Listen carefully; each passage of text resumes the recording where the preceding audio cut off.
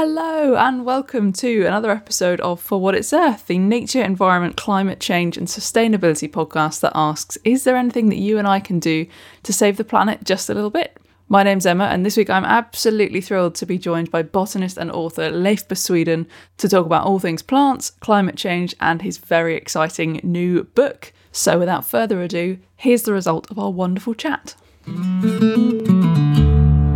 Leif, listen, you have received your PhD in orchid genetics earlier this year. You've written and published 2 books, more on that later, which are The Orchid Hunter and Winter Trees. And now in what I can only imagine is a career highlight, you're sat talking to me about plants, climate change, your love of all things botany. Welcome to the podcast. Oh, thank you very much. That's very kind. And you do joke, but I'm actually an enormous fan of your podcast. And so I'm actually I am genuinely a little bit starstruck.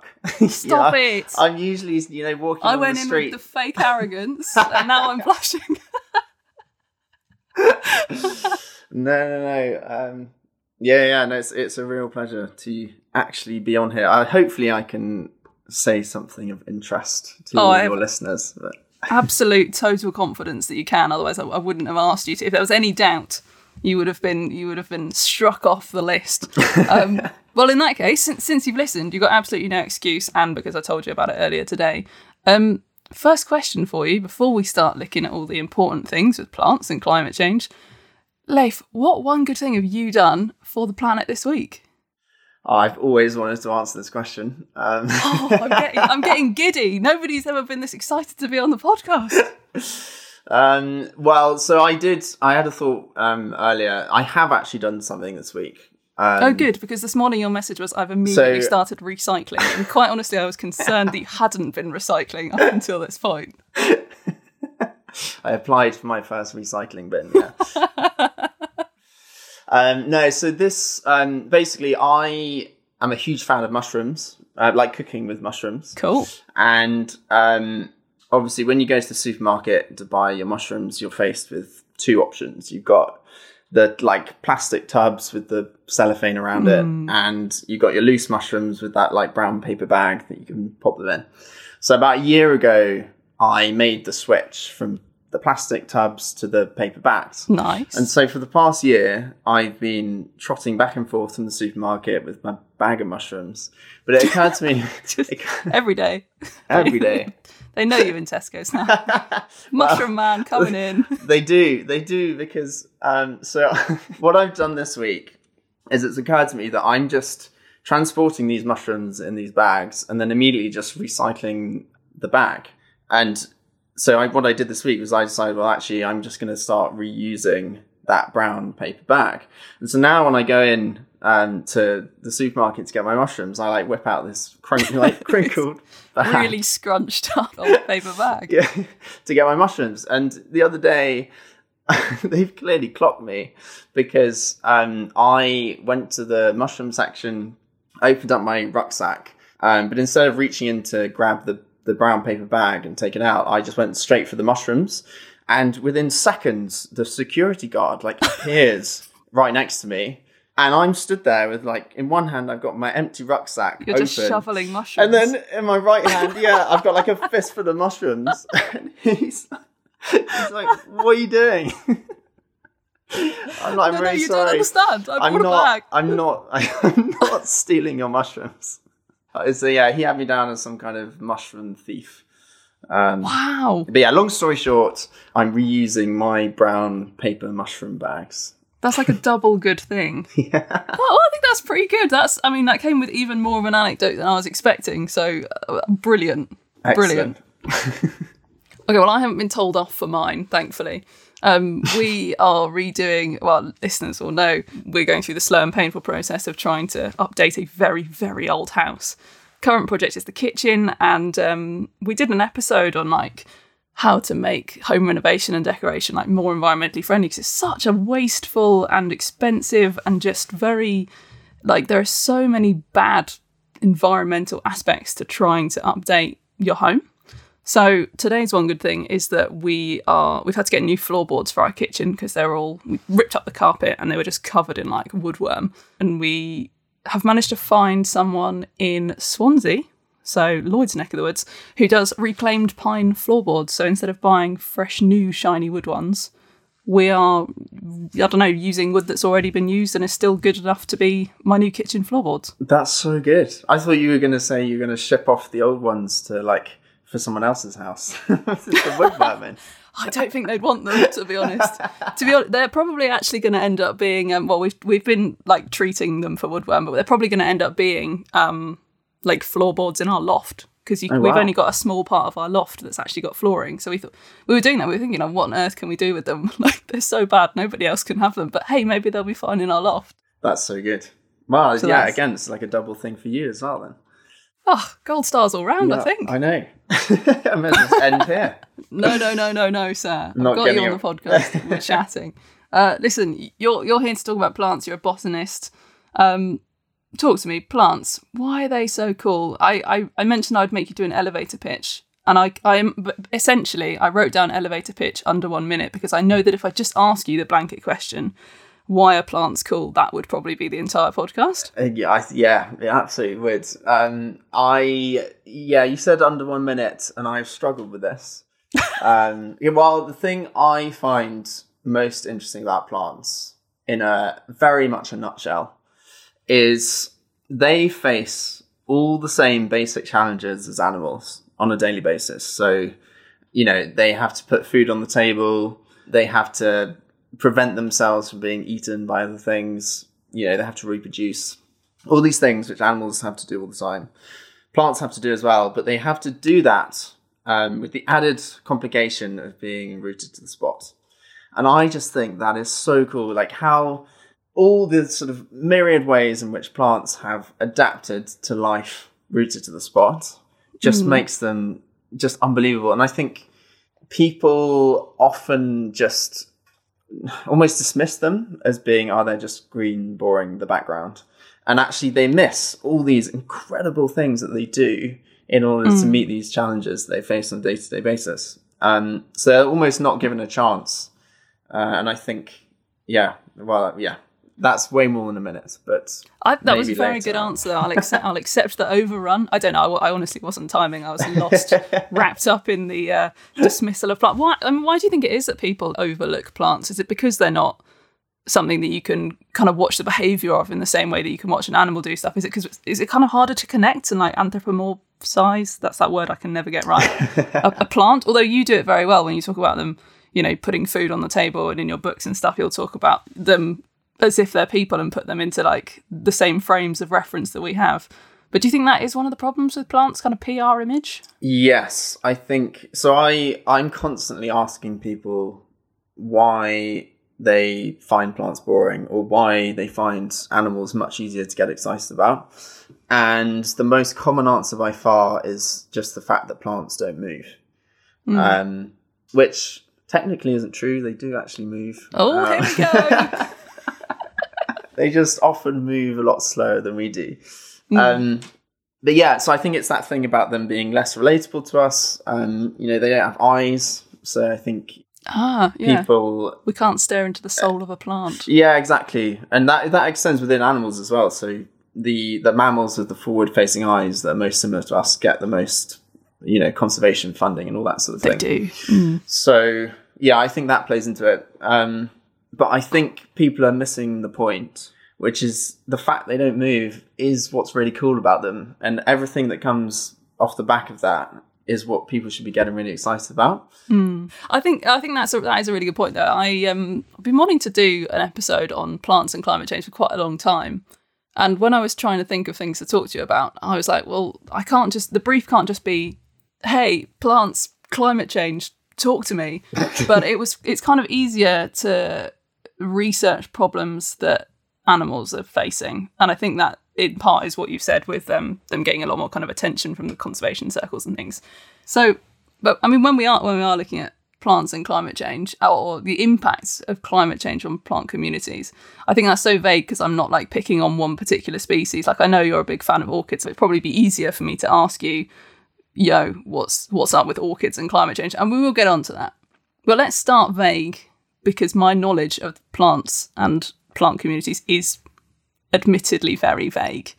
So with climate change, we're looking at things like more extreme temperatures. We're looking at, more variable weather, more extreme events. What are the kind of the main themes and things if we're looking at plants and plant communities globally or in the UK, your choice? What are the main kind of themes that we're seeing?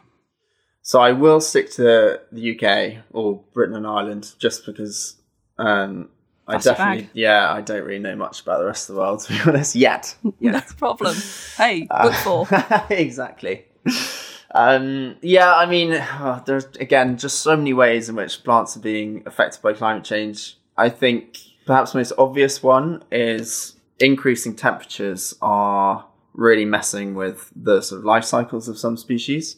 So the obvious community would be the montane plants that grow all over our mountains. It's a community called the Arctic alpines because their global distribution is generally split between the Arctic and the bigger European mountain ranges like the Alps. And then there's sort of little outposts here in Britain on our sort of relatively small mountains. So we have this whole suite of species which are just, they're so beautiful and they have so many cool ways of dealing with living at cooler temperatures. But obviously as the climate warms, it gets a bit hot for them. They can't deal with it. They rely on things like a certain length of snow cover throughout the year. Yeah. Snow is so important for protecting them from trampling or protecting them, actually insulating them from really icy winds and things. Yeah, this is something that I realised a couple of years ago when I was working in the Arctic, like the Swedish high Arctic, not like proper. That's the Arctic. At the top of the planet. But we were looking at how plant communities. Oh, maybe I do know some stuff about plants. Hang on. We were looking at plant communities and like in Sweden as well. It's like my favourite place. Really? Well, I'm half Swedish, so. Are you? I probably could have guessed that from your name, actually. Okay, so we were looking at plant communities and essentially how they are shifting.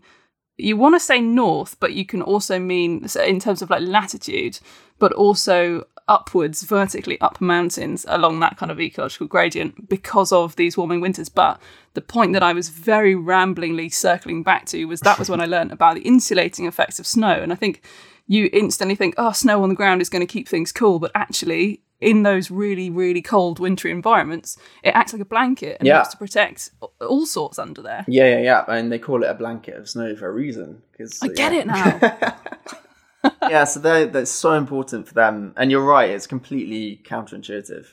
But yeah, so obviously the way plants deal with that in the short term is just by moving a bit higher up the mountain, as you say. So like going to the higher elevations. But that's only sustainable in a very short-term way because once they reach the top, yeah, mountains grow pretty slowly. So, and plants, while they can move and they can sort of traverse across landscapes, they just can't do it at a speed that's fast enough to deal with climate change. So they can't. And it's not exactly like they're moving themselves, are they? It's more that the community, as it reproduces, shuffles. Yeah. Exactly. Rather than the individuals like a herd of reindeer. Exactly, yeah. So it's all about seed dispersal and that kind of thing. So our montane plants are really starting to struggle. There's a paper coming out next year. I'm not going to talk about it too much because it's not actually out yet. But it's by someone I know called Sarah Watts, who's up in Scotland. And she and her team found that some of the plants right at the top of Ben Lawes in the Highlands have like massively declined over the last 25 years, which is really sad. And these are some of the only populations of those plants in the country. Gosh. So they are pretty important. And yeah, we're losing them. So the montane flora sort of migrating upwards is definitely one theme. Another one, as you've already mentioned, would be that migration northwards, or in the northern hemisphere northwards. So we're seeing lots of very exciting new species that are sort of traditionally considered Mediterranean species, which are appearing across the south of England, which is, it's nice to have these cool plants. But of course, what that also means is that we've got plants which have been here for a long time, which are now also moving north. But again, they've only got so far they can go before the land runs out and their suitable habitats run out. So yeah, we're seeing sort of a shift in the different plant communities across the country. As you know, we're starting to lose some, but we're also gaining others. So yeah, there's lots going on, lots of different ways that climate change is affecting things, and lots of amazing scientists who are doing all the research for us. Absolutely. Are there any particular winners or losers in the UK in terms of our native species? Yes. Lots of losers. And surprise. Yep. And some temporary winners as well. Yes. So to give you some examples, I'll give you some orchid examples, as you mentioned. Orchids. I knew we were going to swing on round to orchids. Yes. Is the bee orchid coming up? The bee orchid, I can mention later if you like. But actually, lovely. We'll put a pin in that. No. So we have some temporary winners. Plants like lizard orchids and lady orchids, which have for a long time been basically restricted to Kent, or more or less the southeast. They are now spreading westward and northward. And so we're seeing, particularly with the lizard orchid, we're seeing them pop up all over England now. So certainly for the time being, they seem to be benefiting from our warming climate. But yeah, on the flip side, you also have species like bog orchids and coral root orchids, which are both tiny green things, but they like growing in nice, cool, damp environments in the north of England and up into Scotland and Wales. So yeah, they are struggling because everything's getting warmer and they can't really deal with it, and they don't actually have that far to go north. So yeah, there are winners and losers, but the winners are temporary winners, I would say. Temporary winners. I think that's a good way to look at it, because often we don't look at there being winners, and I do like the idea of having a look at winners in terms of climate change. But I agree, I certainly wouldn't want to do that without the caveat of yes, but A, that it's more than likely a minority, and B, it's very symptomatic of something much bigger and badder happening. But I mean, the reason I mentioned the bee orchid, not only do I know it's your favourite orchid, I saw my first one this year and I was very excited. Yes. It'd gone a bit over the hill, to be honest with you, and it was looking a bit straggly, but I'd been searching for it in sand dunes in South Wales, and I was like, I'm not leaving. Oh no, I wasn't, I was in Cumbria. I was like, I'm not leaving until I've seen an orchid, because somebody on the reserve had mentioned that they'd seen some, and I was like, right, that's it, show me. I'm going. But I think because they're quite an interesting example of where they have an interesting relationship with their pollinator, bees, hence the name, bee orchid. But one of the other effects of climate change is this mismatch of timings with things like flowering plants and pollinators, which over a very long period of time have evolved to be ready to pollinate and alive and around to pollinate at the same time, so they can help each other's life cycles. But with changing seasons, warming slightly earlier in the spring, some things will flower earlier or later, and some creatures like bees perhaps will come out of hibernation or they'll start to grow their colony later or earlier. And then these bees and these orchids might no longer line up. They might not be able to help each other. So you mentioned before that actually a bee orchid could be was going to be one of the losers, because it might mismatch with its bees, but it also has quite an interesting solution, does it not? Yeah, so bee orchids and its close relatives all do this sort of really cool pollination mechanism where they mimic female bees of a certain species in order to trick the male into thinking that their flower is a female. They attempt to mate with it, and in doing so, they get pollen on their neck, take it to the next plant, pollinate it. But the bee orchid specifically has completely abandoned this mechanism. It has basically started pollinating itself. It's the only way it's been able to survive, because obviously if you develop this really intricate pollination mechanism with one individual insect species, then you're in trouble if that insect species disappears. You're literally putting your eggs all in one basket. That's quite stressful. Very stressful. So the bee orchid actually, for the time being, is doing incredibly well. People always think it's this really rare plant, but actually it grows all over England and Wales. It's actually spreading up into Scotland now a little bit, probably because of climate change. And yeah, for the time being, it's doing very well. But the problem with pollinating yourself, I speak as if I've done this with personal experience. This is book 3. Yeah. Leif's adventures into self-pollination. Alrighty, yeah. Yeah, the problem is that it kind of messes with your genetics a bit. You don't get as broader spectrum of genetic material. So what that means is that when the climate changes, these bee orchids might not have the genetic material required to combat those changes. And so if the climate warms a lot, then the bee orchids might just not be able to deal with it and they might just disappear fairly quickly. So yeah, but you're right, as you said, with the mismatch with the pollinator sort of flying time and the orchid flowering time very much applies to the other species like fly orchids and early spider orchids, which have evolved the same mechanism. And there is actually a study which I can't remember where it is or what it's called, which is really useful. But just quote it. Science has said. Yeah.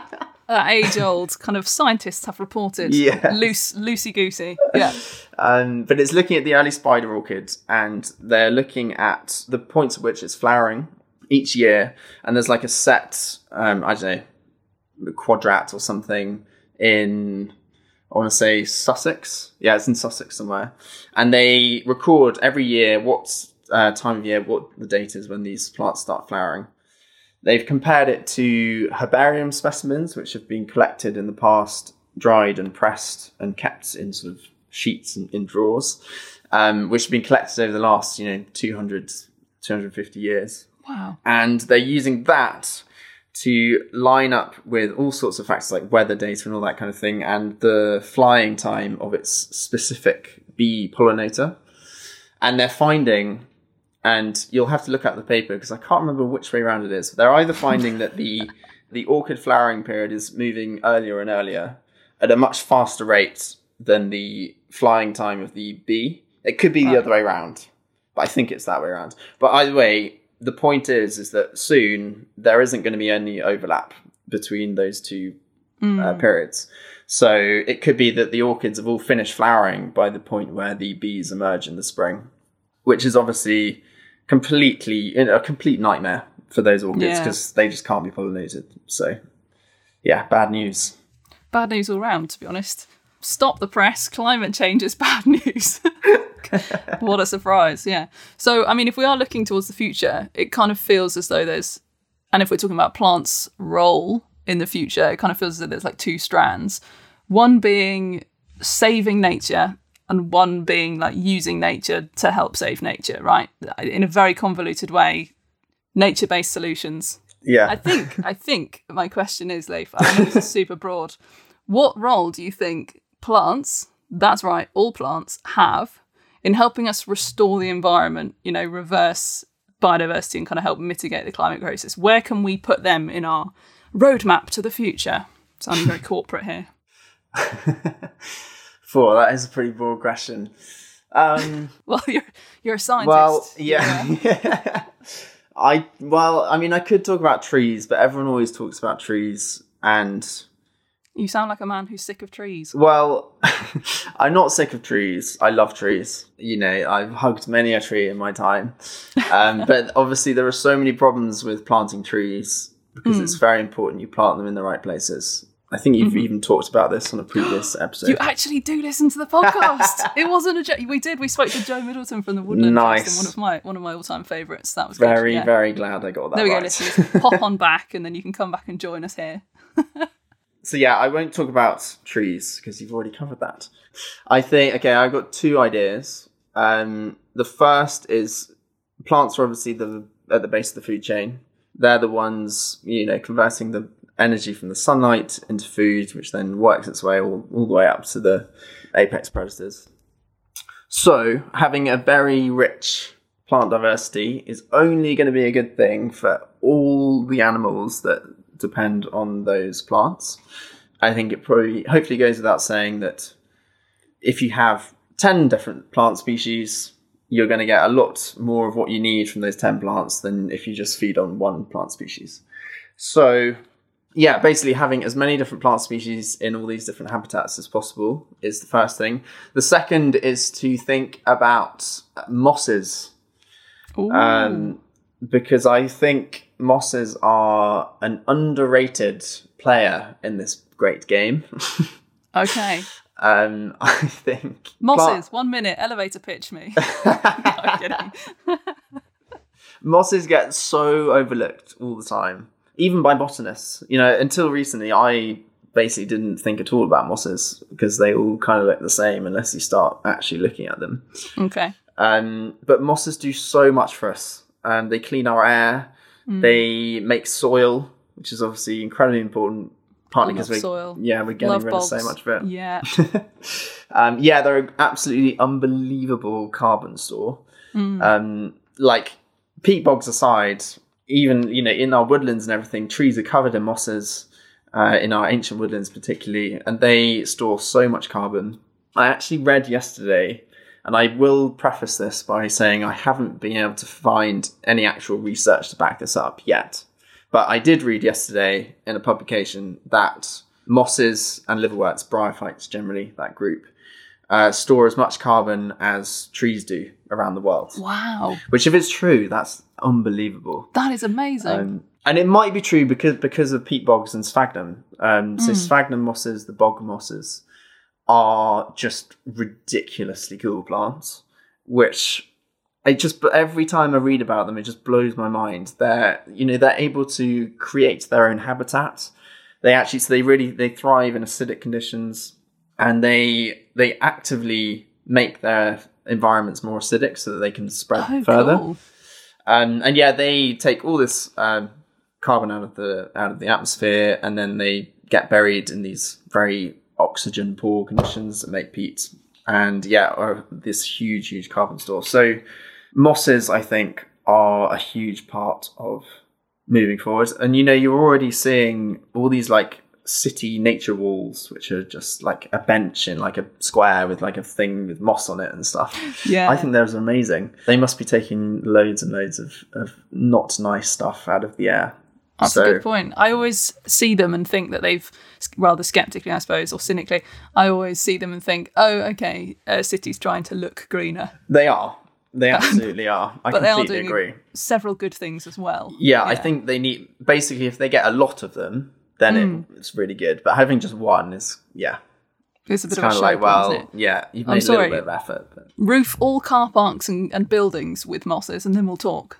No, I would actually love that. I'd like to. I mean, I don't really like living in cities, but I would like to live in a city that mossed up every roof. That would be pretty cool. It'd be very cool. It's like nature's own solar panels. I like that. I like that the answer hasn't been trees. I like that the answer is let's pay some more attention to the underdogs, the under mosses of this world, and some of the great things that these not quite so in your face and obvious things can be doing. I like that. That's a good answer. I will be pinching that.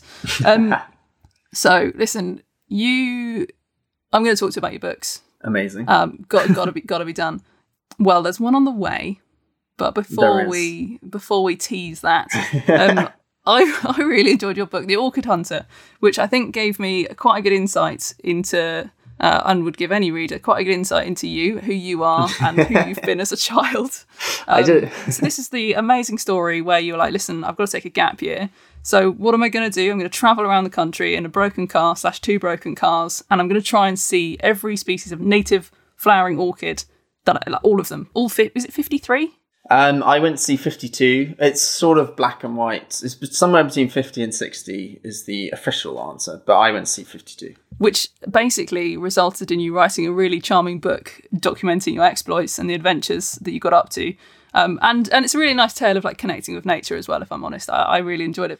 So for the listeners, were there any points in that book or in that journey that were particularly memorable or comical? When you look back on that year, which bits stand out? Oh, that is a tricky question. There were lots of different exciting adventures. Each orchid came with its own little story. I think in terms of most memorable, you mentioned my broken cars. That was a constant feature throughout the year. Real bane in my life. I mean, I loved those cars. They were real friends to me. I did have other friends, just just to be clarified. Didn't even cross my mind, but I like that we had to go there. Sure. No, I get it. I really get emotionally attached to my car. Yeah. All the other friends are plants, so. There are several on a bookcase behind you. This is my best friend, Fern. I know. Anyway, yes. So, yeah, it is. I know. I'm slightly aware of the fact that I'm on a podcast about the environment, and I'm about to talk about driving around the country in my car. But listen, we are not all perfect. We can't all be perfect. Society is not built for us to be perfect, and the onus shouldn't be on a few of us martyring ourselves. The onus should be on making the big decision makers and the big companies create a world that we can live in sustainably without it being backbreaking for us. Very Mike, good. I could not drop. agree. Exactly. Back to you. So you're very, you're very welcome to talk about your car. I'm not in the business of shaming people. Well, apart from big companies. I can move on from the car for the next book, so we'll come to that. Excellent. But yeah, no, the car did provide a lot of entertaining stories for the last book. The most memorable of those stories was I had one particular trip that was it was in Yorkshire, and I had an overnight trip up to Newcastle in Northumberland to find two orchids, the coral root orchid and the lesser twayblade. And the night before I drove up there, I was going to camp overnight. So the night before I drove up there, my phone died. Of course. Wouldn't turn on, which is slightly problematic. And so I used the landline and I called my family back down in Wiltshire in the south. And I was like, look, my phone's broken. What should I do? Because I was 19, couldn't make any decisions for myself. Hey, it's a scary situation. We're glued to them and relied on them. It's a scary time. So true. And my dad was like, just go to the supermarket in the morning and buy like a cheap one just to tide you over until you get home. So the next morning I go to the supermarket, go to the phone section, and the cheapest phone is like £70. And I was kind of stood there just thinking, my God, where's their backstock of like Nokia 3310s? Exactly. I was like, just seems ridiculous. So I can't afford to spend £70 on a phone that I'm only going to use for a few days, which is also terrible for the environment, I might add. Hey! So I was like, you know what? I'm just going to risk it. It's 2 days. It'll be absolutely fine. So I drove up to Newcastle. I visited a nature reserve in Newcastle to find the coral root orchid. With the help of the nature reserve warden who I bumped into there, I found it really, really quickly. And so by lunchtime, I was back in my car eating my lunch, feeling very pleased with myself because I just found this really difficult to find orchid. And I was thinking, well, actually, the next one would be a lot easier. So I can probably find it and get back to Yorkshire today, saving myself the cost of the campsite overnight. Oh. I know. Brilliant. Can we see where this is going? Yeah. So I drove off to go and find the next one. Going down the motorway through the middle of Newcastle when my wonderful car, which I had become very attached to, suddenly started like juddering violently, and the engine is making all these grating sounds and grinding sounds. All the power went, so I started slowly slowing down, but couldn't go any faster. Luckily, it was fairly quiet, so I was able to get over onto the hard shoulder. So I was sitting on the hard shoulder, and I'm like, okay, my car's basically broken. I don't have a phone. And so this is exactly the kind of situation that I really hoped wouldn't happen over this 2-day trip. Okay, so I found a slip road. I walked up the slip road. I climbed up onto, there's like a walkway, and I walked across the motorway into Newcastle to try and find a payphone. Now, being 19 and hadn't really thought this all through again, I only had enough change for one phone call. I was lucky I had any change at all. Did you ring your dad? I did. I was like, I could ring the AA, but I'm gonna go. Do you know what? It's very instinctive. It is when you're in a scrape. Yeah, it's like crisis point. Ring your parents. So yeah, and he was amazing. I was like, look, my phone's broken. My car's broken. I have no idea what to do. But he was like, look, you've got like a few miles until your campsite. So the car had, it still starts, it still kind of works. So it's probably cooled down. So by the time you get back, it'll probably work. I was like, oh, cool. Science. Nice. Exactly. So just get to your campsite and then, that'll be fine. So I go all the way back to the car. I start the engine. It sounds completely fine. And I'm like, did I just make that up? Miracle. I know. It's healed. And yes, I kept going on the motorway. I came off on the slip road, stopped at the traffic lights at the top. And when they go green, I try to move forward, but the car stalls and won't turn on again. It's just completely dead at this point. So I'm now sat in a car with no phone. I'm in the middle of a 4-lane slip road at rush hour, and there are cars just bombing past me on either side. Oh! And I'm kind of like, well, I think this is it. This is where I'm going to spend the rest of my life, because oh no, I can't talk to anyone about it. So it's a real miracle that I'm not still there, to be honest. But luckily 10 minutes later, the traffic police turn up and very kindly tow me onto the side of the roundabout. And the guy lets me borrow his phone. And I call my dad, and he's like, right, okay, it's time to bring in the AA. So you're going to have to come home, I'm afraid. Which was terrible news, because I still had this orchid to find. And it had 1 or 2 days left before it would finish flowering. I left it quite late. And my home is a 7-hour drive away from this place. But, I didn't really have a choice. So I got towed back through the night with lots of wonderful but very chatty AA night shift people. Got home at 8 o'clock in the morning, went straight to bed, pretty upset because I was convinced that I just failed. And this was about halfway through. I'd say it was maybe number 27, 28. Oh. So, yeah, it was pretty sad. But then a few hours later, to my annoyance, my dad woke me up. And I was like, I just want to go to sleep. I've failed in my adventure. But my dad was like, no, Leif, it's Father's Day. You need to get up because we need to have Father's Day lunch.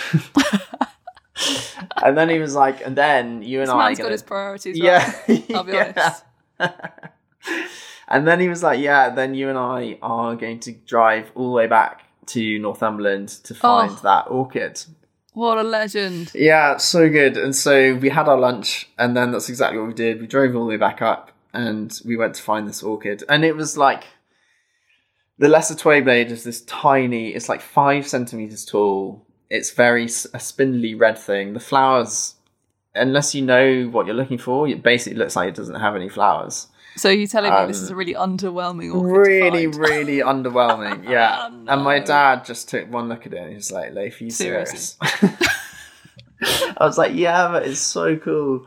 But he's a massive nature fan himself, so he could see how happy it made me, and we had this really nice sort of me and my dad nature experience. So it was really amazing. A really nice moment. Yeah, really it was. Nice moment. It was, and yeah, he completely saved my summer. So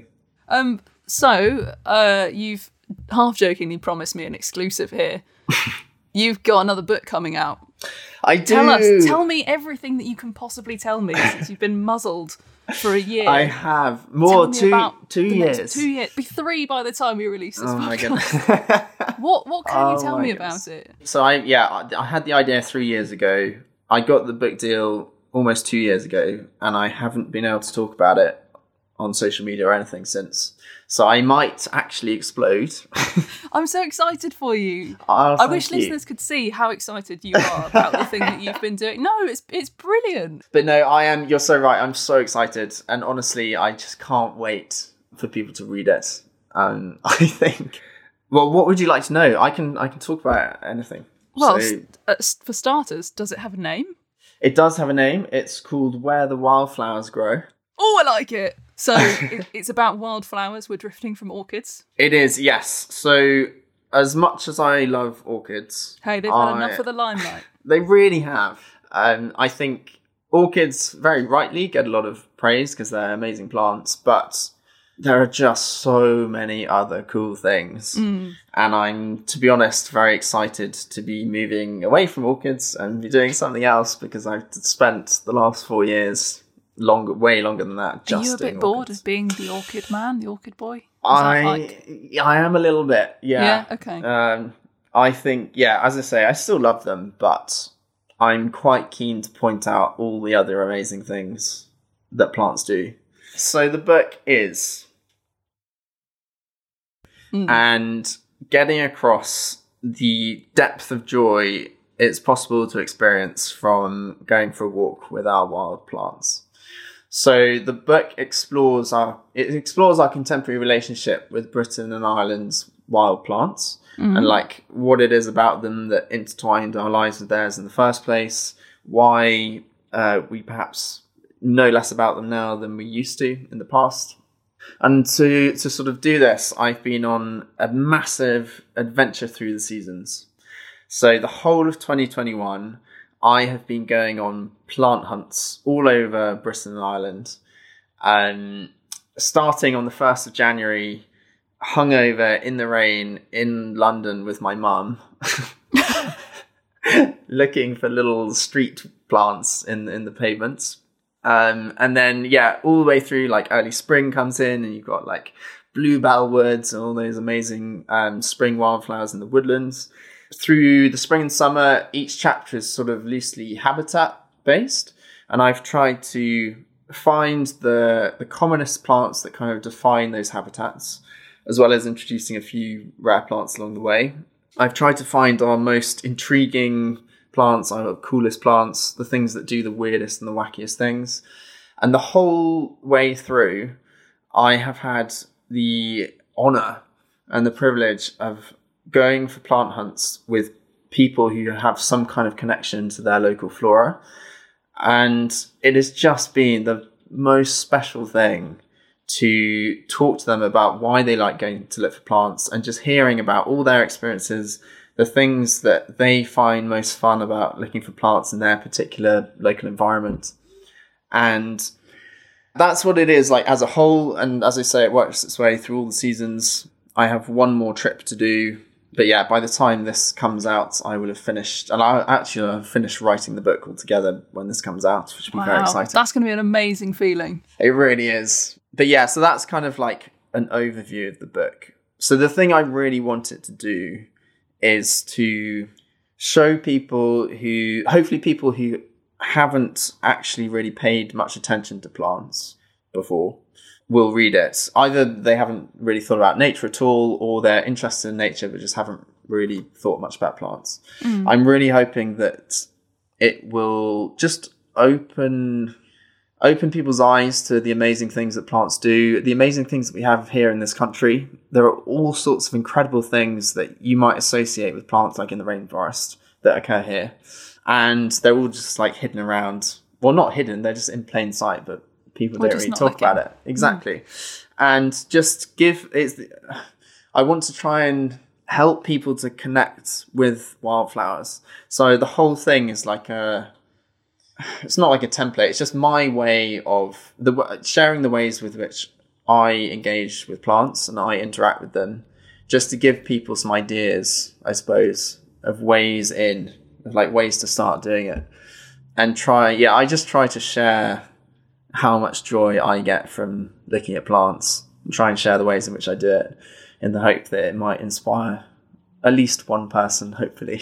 Oh, I'm quite convinced it will, because your enthusiasm for things is infectious. And there's nothing better, or I don't know about you, but when I meet people who are really passionate about one thing and then listening to them talk about the thing they're passionate about and they're knowledgeable about, that's what gets me interested in a thing, because you start to see it through their eyes. And that sounds like exactly what I know that your writing will do. I can't wait to read it. I'm very much looking forward to it.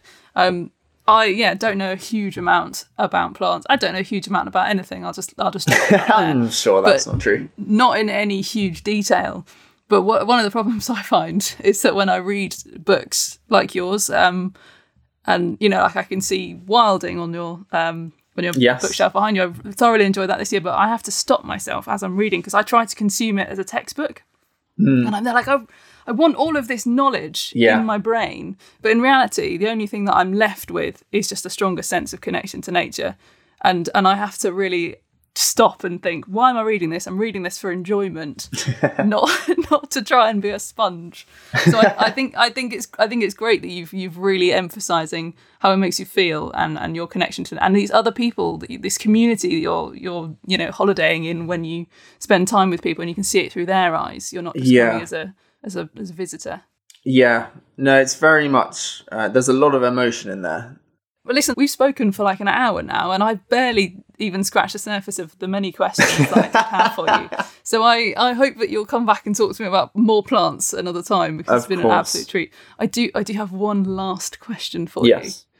You mentioned that you sometimes use social media to try and help people connect with the natural world. I remember you did Couch to 5 Moss was a very ingenious Couch to idea. 10 mosses. Couch to 10 moss. Oh, yeah. Pay attention for half of it. Well, yeah. I'd like to put in a formal request. I saw one character made a new appearance on your Instagram, and this was Leif Germany. And Lars for Germany. Lars for Germany. Lars I would like for Germany. Lars. I want more Lars. Maybe because I connected with Lars on a not very knowledgeable about plants level. But yeah, well, that's exactly the aim. That's exactly the point of him. And yeah, I have plenty of plans with Lars. He's currently writing my book for me. So for context, the listeners who haven't seen it, tell us who Lars is. Okay, so Lars Germany is sort of my alter ego. So in these videos, the idea is you've got me, Leif Bersweden, as myself, the botanist. I tell you what, you're lucky you've got a surname that can be switched so easily. And yeah, my alter ego Lars Germany he's like an act first, ask questions later sort of person. So he's the one who's eating the poisonous berries or grabbing the stinging nettles or all that kind of thing. And Leif is, I am hoping to teach people watching these videos about plants by sharing these weird sketches between Leif and Lars. I really enjoy them. Thank you so much. I look forward to the book coming out.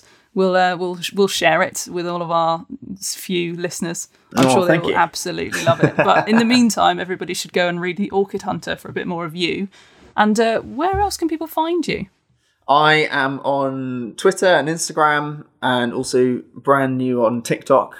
If you're on TikTok, which is where Lars Germany generally resides. This is why I haven't seen him. I haven't made the leap to TikTok. Well, yeah, that and Instagram. He's made his appearances, but yeah, mainly Twitter and Instagram. Brilliant. And that's just my name.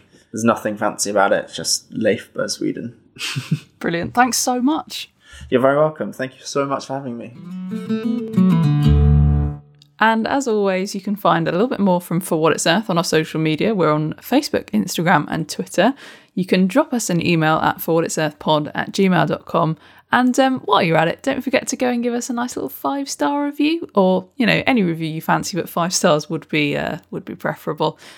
On Apple Podcasts, or now actually you can do it on Spotify too. So hop on over, tell people you like the podcast, and then it helps us reach new listeners, which is just lovely. A lovely thing to do for a small independent pod like us. So I hope you enjoyed that as much as I did. What a wonderful conversation. What a wonderful chap, lovely botanist, and an all-round good egg. I'll see you in a couple of weeks' time for another episode of For What It's Earth. Bye!